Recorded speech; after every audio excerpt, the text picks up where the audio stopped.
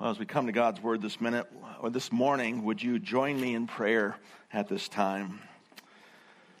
Father, we come before you, and we commit this day to you again, and thank you for it. We thank you for a chance to gather together with your people, to be in community and to share life together today. So I would ask that you would just allow us to know that your Spirit is here and to sense your Spirit among us. Father, not that we have to invite you here, but we have to invite ourselves to be attentive to your surrounding us. So as we come this morning, we pray that you would open our minds and our hearts to what you have to share with us today. Father, as we gather around the table for communion, we would pray that our hearts would just center around the remembrance of what you have done for us. So, Father God, we thank you and we love you.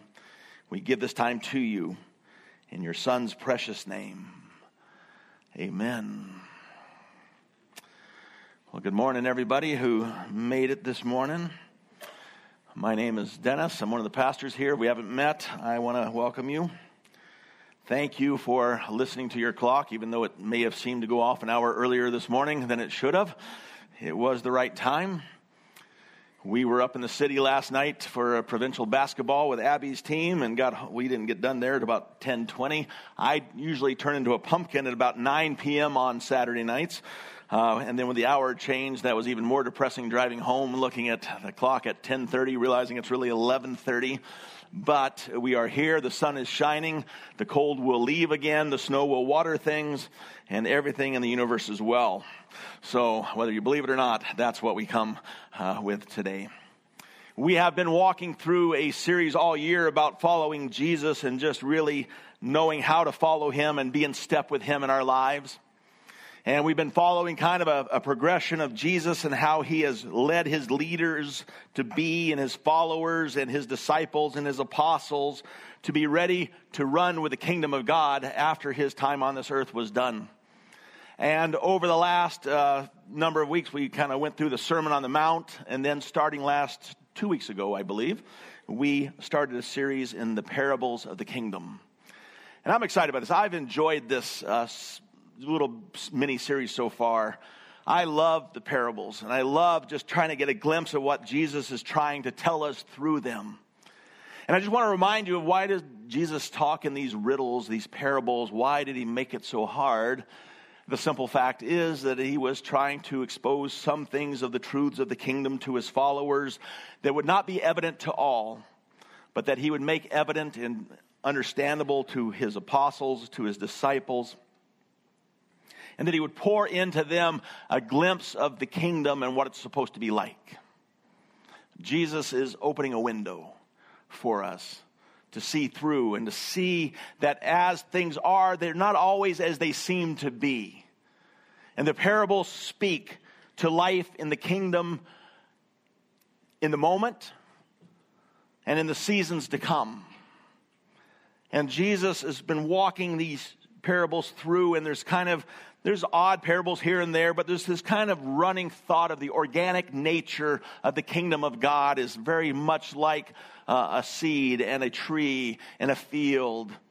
He's using the language that even the non-farmers of the day would have understood. While not everybody that he was speaking to was a farmer, everybody knew farming.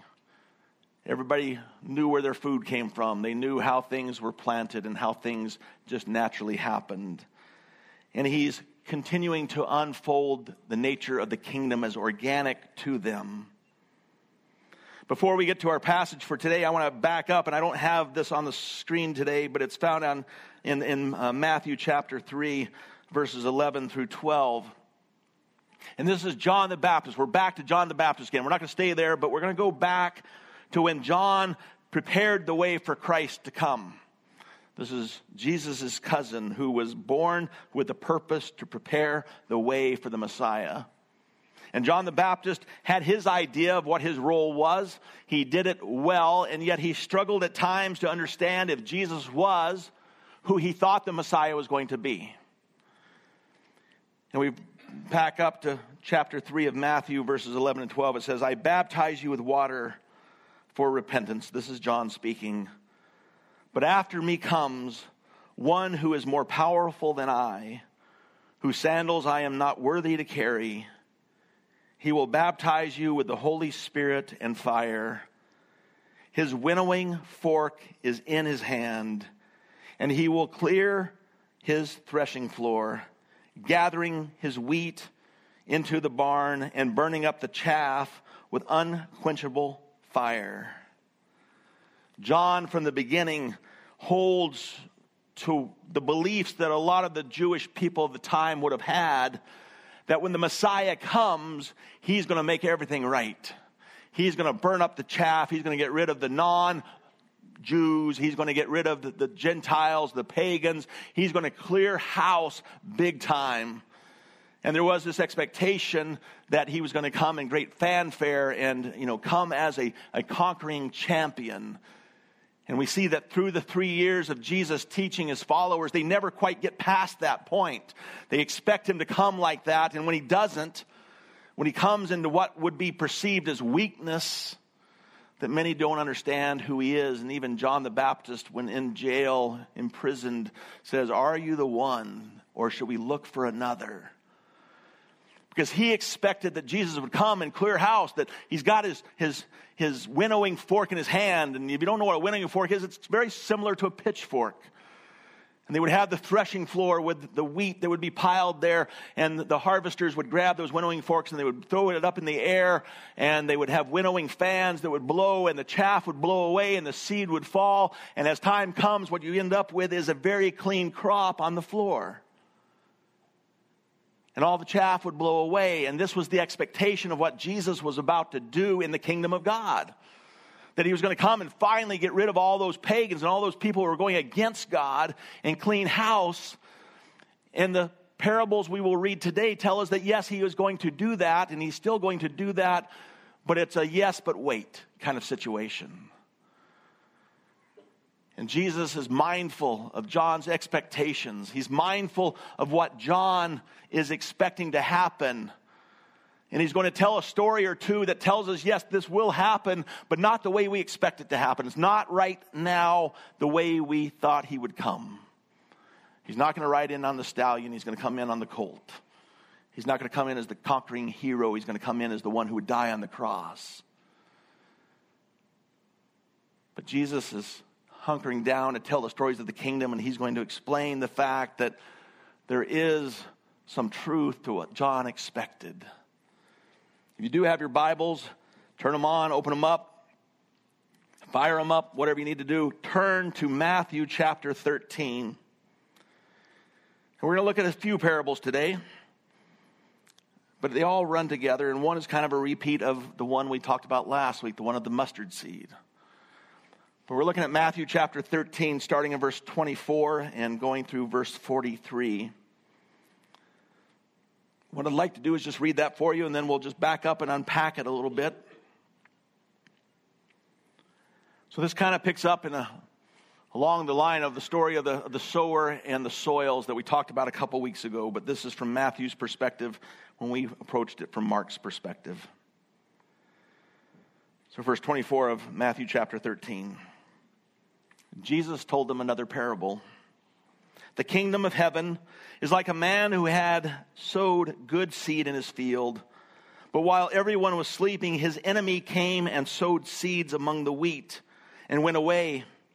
When the wheat sprouted and formed heads, then the weeds also appeared. The owner's servants came to him and said, Sir, didn't you sow good seed in your field? Where then did the weeds come from? An enemy did this, he replied. The servants asked him, Do you want us to go and pull them out? No, he answered, because while you are pulling the weeds, you may uproot the wheat with them. Let both grow together until the harvest. At that time, I will tell the harvesters, first collect the weeds and tie them in bundles to be burned. Then gather the wheat and bring it into my barn. He told them another parable. The kingdom of heaven is like a mustard seed, which a man took and planted in his field. Though it is the smallest of all seeds, yet when it grows, it is the largest of garden plants and becomes a tree, so that the birds come and perch in its branches. He told them still another parable. The kingdom of heaven is like yeast that a woman took and mixed into about 60 pounds of flour until it worked all through the dough. Jesus spoke all these things to the crowd in parables. He did not say anything of them without using a parable. So was fulfilled what was spoken through the prophet. I will open my mouth in parables. I will utter things hidden since the creation of the world. Then he left the crowd and went into the house. His disciples came to him and said, "Explain to us the parable of the weeds in the field." He answered, "The one who sowed the good seed is the Son of Man. The field is the world. The good seed stands for the people of the kingdom. The weeds are the people of the evil one. And the enemy who sows them is the devil. The harvest is the end of the age, and the harvesters are angels. As the weeds are pulled up and burned in the fire, so it will be at the end of the age. The Son of Man will send out his angels, and they will weed out of his kingdom everything that causes sin and all who do evil. They will throw them into the blazing furnace, where there will be weeping and gnashing of teeth. Then the righteous will shine like the sun in the kingdom of their Father. Whoever has ears, let them hear." There's a number of parables and a number of things going on here. And today I just want to unpack this with us a little bit because it's a hugely important piece of Scripture for us, as they all are. But this helps us understand some things very clearly. It starts with a story of this person going out and sowing seed in his field. And it's good seed, as we know. We talked about that before, that the seed that we hear in Scriptures is good seed. It's wonderful, clean, and it's this kind of seed that you should grow. But it says while he was sleeping, and remember we talked about last week that while the seed is planted, the farmer sleeps. Doesn't have to worry about the growth. God takes care of that. But while this person grows, his enemy came and sowed weeds among the wheat and went away. When the wheat sprouted and formed heads, then the weeds also appeared. Now, some of your Bibles, depending on your version, may say this is the parable of the wheat and the tares. Tare was a kind of weed that grew amongst the wheat.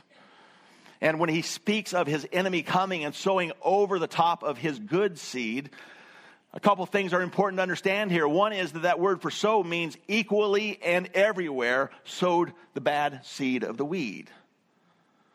So the farmer everywhere and very systematically weeds or seeds the good seed. The enemy comes and equally in the same way sows the bad seed. Now, this was not uncommon in the day. It was not uncommon for somebody who wanted revenge on somebody or somebody who wanted to bankrupt an enemy. This is what they would do. They would come into the person's field after they had planted it, and they would throw the seed of the tare out and ruin their crop. And what happens is the weed grows and the wheat grows together. At first, you can't tell one from the other.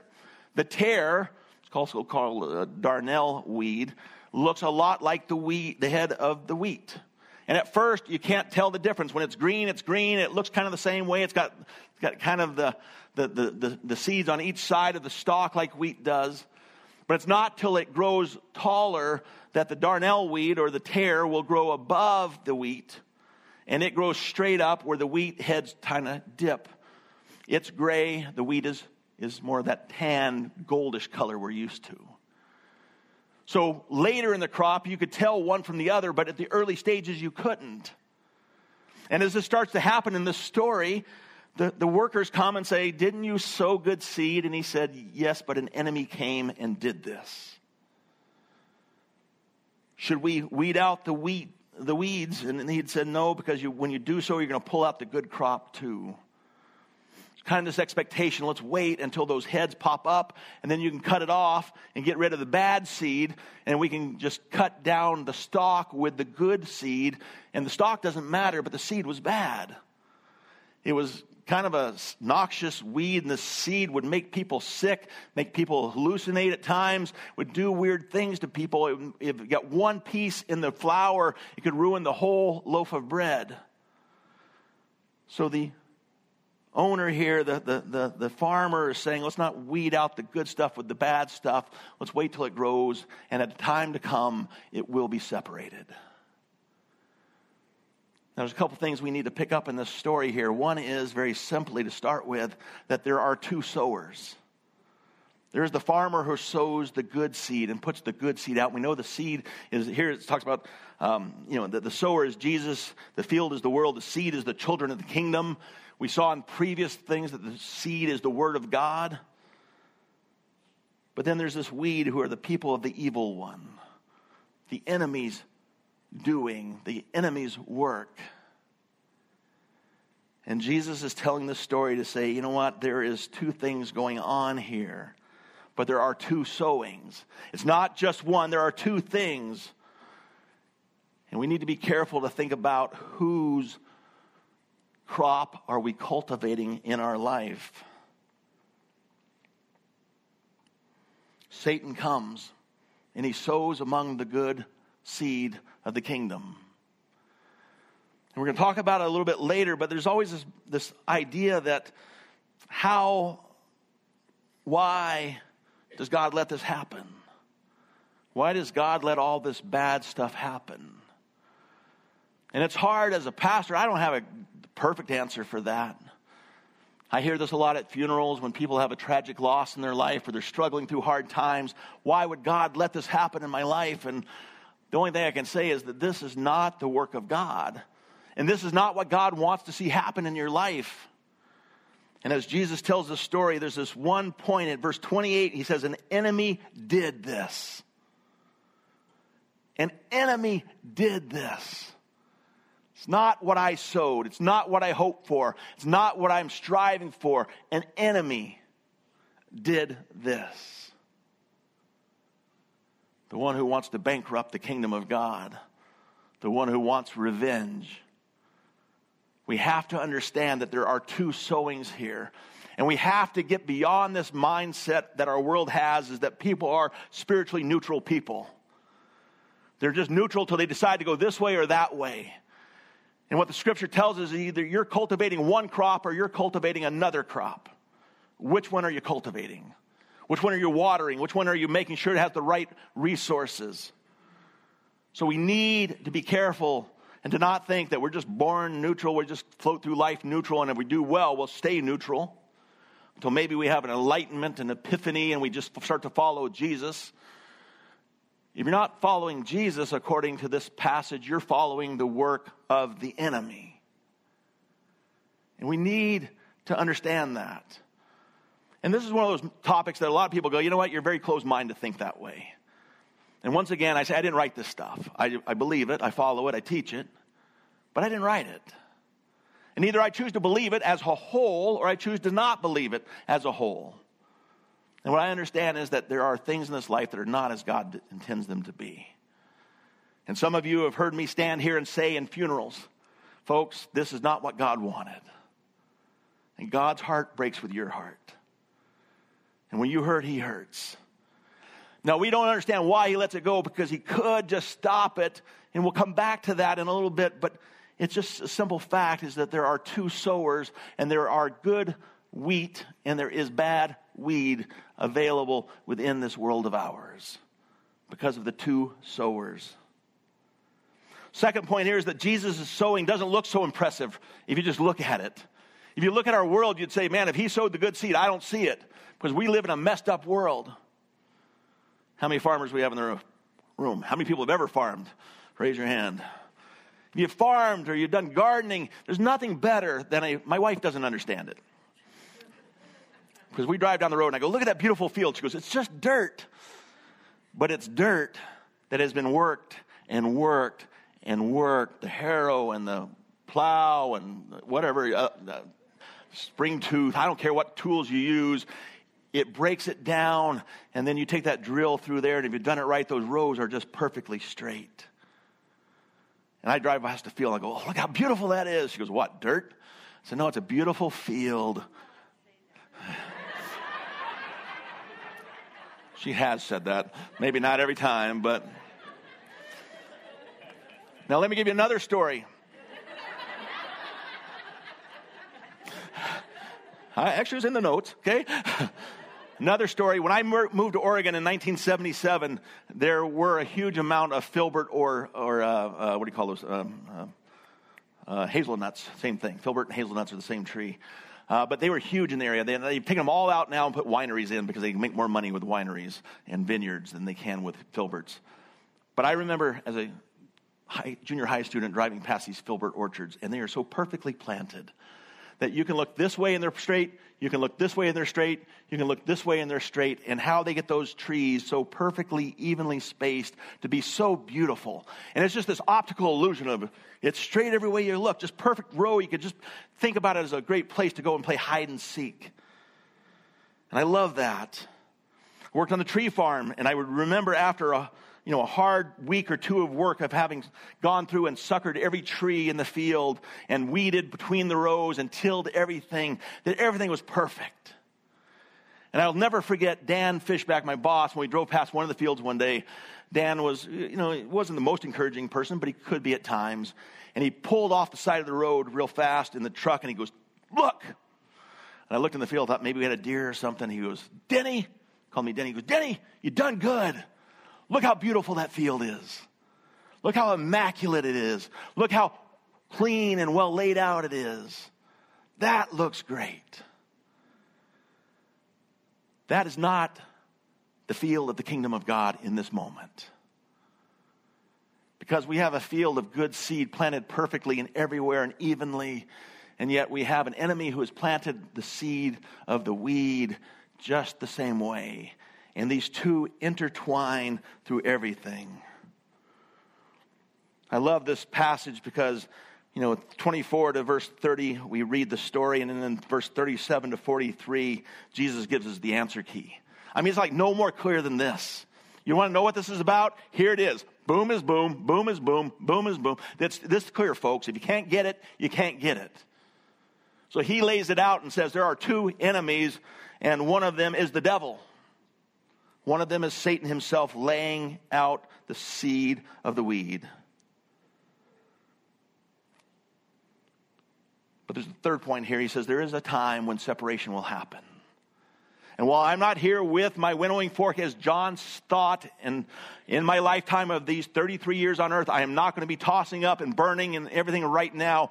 There will come a time when the harvest will happen, and the angels will take their cue from God and do the separation. And Jesus makes it very clear, yes, there will be a separation, but it's not in this very moment. So it's a yes, but not yet. He goes on, the parable of the mustard seed. We talked about that last week, but let's read this version. He told them another parable. The kingdom of heaven is like a mustard seed, which a man took and planted in his field. Though it is the smallest of all seeds, yet when it grows, it is the largest of garden plants and becomes a tree, so that the birds come and perch in its branches. And we talked about that last week, and the actual mustard seed that they grew at that time wasn't usually huge. It wasn't a tree. It was more like a bush. And birds didn't tend to nest in it, and so there seems to be this understanding that maybe what Jesus is saying, this is an unusual mustard seed. It will grow big even though it's small, and the regular mustard seed does do that, but this is even bigger and even stronger, and it's more like a tree. And the birds will nest in it. They told them still another parable. The kingdom of heaven is like yeast that a woman took, just a small piece, a little bit of yeast, and mixes it into the whole bag of 60 pounds of flour until it's worked through the dough. And there's just a little bit of yeast and a lot of dough, and there's this tiny seed that's going to create something big. And there's this thought that, if you go to the field after the mustard seed has been sown, good luck trying to find the seed. Or if you take the 60-pound bag of flour and you try to, Anybody try to take the yeast back out of flour after you put it in? You ever have to do that? You ever put too much salt in and you hope maybe you can dip a little bit? I did that once. Just kind of get that spoon, and I didn't mix it yet, so maybe I can get some of that salt out and start over. It's always too salty, right? Just always too much salt. But you can't go in the 60-pound bag of flour and try to remove the yeast. And even going to the field where the mustard seed has been planted, it's hard to find that seed in that big field. And Jesus is saying that even though the kingdom is hard to see, it's hard to spot in this moment, it's there. It is there. But he wanted us to understand the potency of the seed of the kingdom. That small little mustard seed is going to grow big. That little bit of yeast is going to permeate all that flour and make it rise when it goes to the baking process. The kingdom of God is like this tiny little seed. It's like this one little bit of leaven that you can't see. And yet it is there. And it is doing what it's supposed to do. And it is potent. And it will do amazing things. People today say the kingdom of God is dying off, the church is dying off, and Dustin mentioned that this morning to me. As I said, these people who think the bride of Christ is going to die, it's not. The church is alive and well. It's just intertwined with the weeds. And it's hard to see sometimes.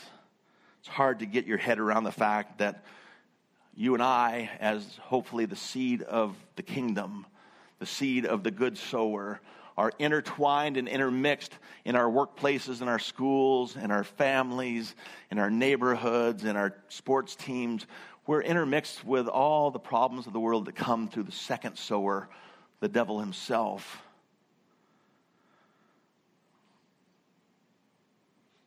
But it's there. The kingdom is potent. It's alive. It's interactive with the weeds, and it's there. So that question again, why would God do this? Why wouldn't God just come with force and just weed it out? He's got that winnowing fork. He's got that sickle we see in Revelation, that grim reaper, that sickle to reap the harvest. Why does he not do that? And I can't say that I can give you the perfect answer, but I can say I give you an answer that I can live with. It's this thought that God is not weak. He's not stupid. He's not thinking about the problem. He is a God who's patient and loving and caring and compassionate and kind and merciful and gracious. And he's given some time for things to grow. Think about the seed and go back. This is not a new thought. Go back to Genesis chapter 1. God creates the perfect field, the perfect garden. He plants the perfect seed. He creates perfection. And he gives it to humankind and says, cultivate it, prepare it, take care of it, steward it, do what you need to do with this field, with this garden. And all of a sudden, a second sower shows up and sows another seed of discord, a seed of doubt, a seed of pride. And Satan shows up and casts the seed of everything other than what God created. And the problem is that man accepted that other seed and has been ever since trying to cultivate the two seeds together. And you and I are all a part of that. If you could open up the window, if Jesus could open up the window of my life and you could look into me and see my life, you would see it is a mixture of those good seeds growing some wheat, and there's a mixture of those bad seeds growing that tare. And it's all intermixed, and yet thankfully through justification and sanctification, God has and will continue to make me what he wants me to be. But I'm a messed up field myself. So Satan comes and casts that seed out, and it's mixed up now. We're trying to cultivate both together. And what happens is that the ecosystem is screwed up. This world we see is not the way God wants it to be. And he could have come with force. He could have come with his winnowing fork, and he could have come with his winnowing fan, and he could have done it all just like we take the wheat in our hand and rub it and blow it. He could have done it that easily. But he chose not to. And this is not weakness on God's part. This is patience and love and compassion, all those things I listed before. And some of you may say, well, that's a weak defense, and I don't think it is. Because God is loving and caring, and God has a plan.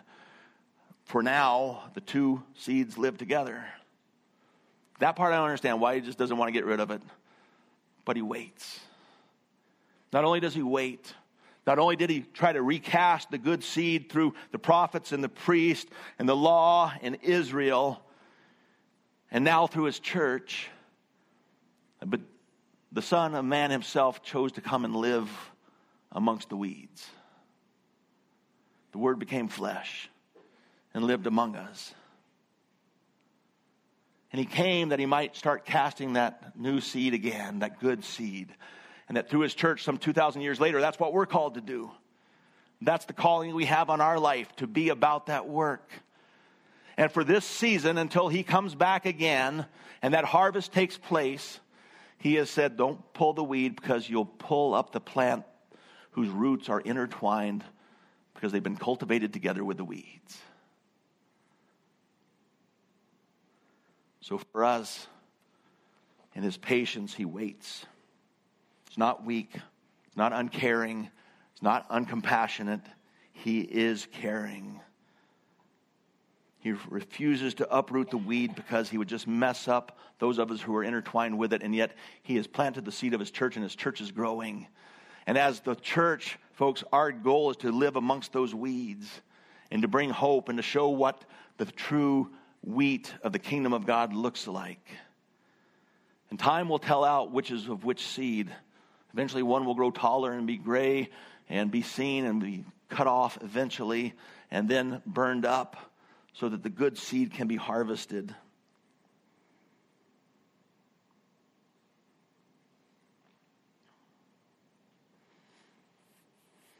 He leaves the good seed along with the bad seed, and you may not like it, you may not understand it, but that's his plan.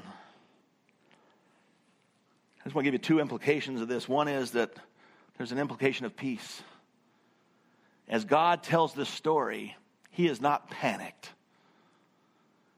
I believe he's sad. I believe he's bothered.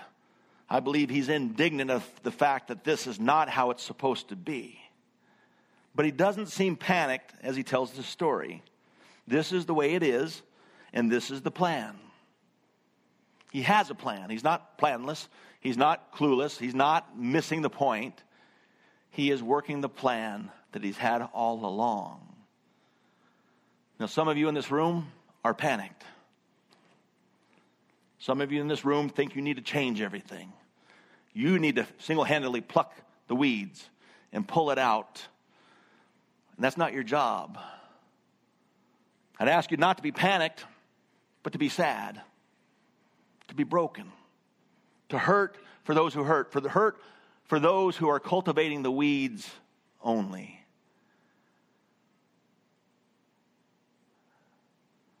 But know that God is coming to deal with it. When Jesus returns, he will deal with it. And that's the second implication here, is that we have to understand that the expectations of John will take place.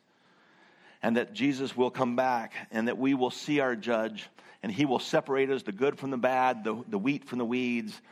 And some of us will have eternal life in the kingdom of God, and others will have everything opposite of that. Call it hell, call it fire and brimstone. I don't care what you call it. I don't know what your picture of it is. But the worst picture I can think about is everything opposite of being a part of God and his kingdom. Everything removed from his presence. And I don't know if any of us can really say what it's going to be like, although we know God will take his people of his kingdom and put them in one spot with him. And the others will be removed from that. That's a huge deal. It's huge. So for now, we live in this kingdom that is the weeds and the wheat together. Doesn't mean you get to just play and do whatever you want and just be whatever you want. The goal is that you would follow Christ and be the wheat. This is not an excuse. It's not a hall pass. It's not anything else other than a warning to cultivate the right seed, not the wrong seed. I'm going to ask the worship team to come on up. We're going to go into communion in just a moment. And, as we come and hear that challenge, as we hear this challenge of this way, I hope what you hear is this fact that God has presented the way. That God has provided the answer to the weeds and the problems. He's answered it through Jesus Christ. And we have every opportunity to accept His free gift of grace through faith. And to walk as forgiven people, still broken, still messed up, still with some weeds. But that we allow God to do the weeding in our own life. That we would come to Him and ask that He remove those weeds from our little field in our hearts. He's paid the price. He's done the work. He died on the cross. He was raised on the third day. He ascended into heaven, sits at the right hand of the Father on our behalf. And He has done what we in no way could ever do for ourselves. So we're going to come today. We're going to sing the song, How Deep the Father's Love for Us.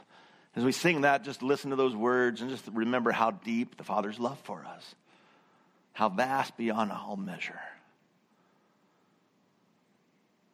As we do that, we're going to invite you to come to the crosses. And if you're a visitor with us and you're a follower of Christ, you're more than welcome to come and take part in this process, this celebration with us, this remembrance of what Jesus did. If you're not a follower of Christ, we ask that you just respectfully don't take part in that. We won't look down on you, but please honor what we do and why we do it.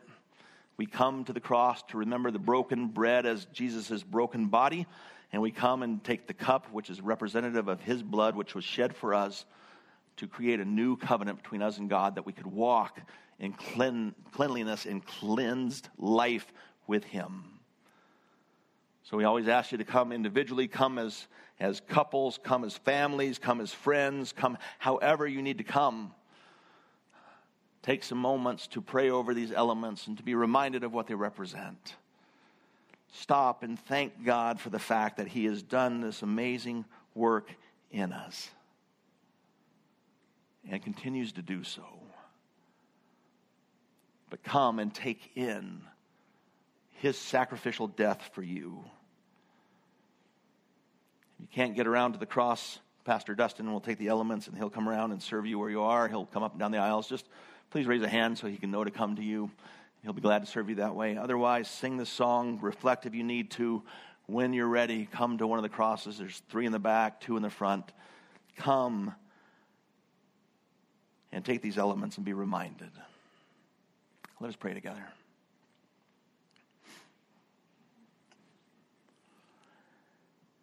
Now, Father, we come before you and we thank you so much for all that you have accomplished for us.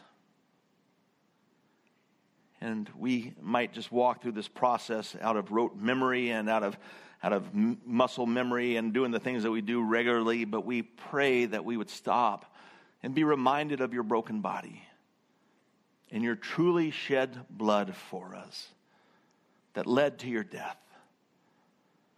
that allowed for your resurrection, that has given us everything we need because of your sacrifice, not our own.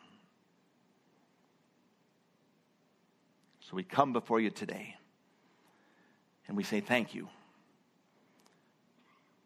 And we give you the praise, honor, and glory as we go through this celebration now of your gift to us. And we thank you for that. In Jesus' name, amen.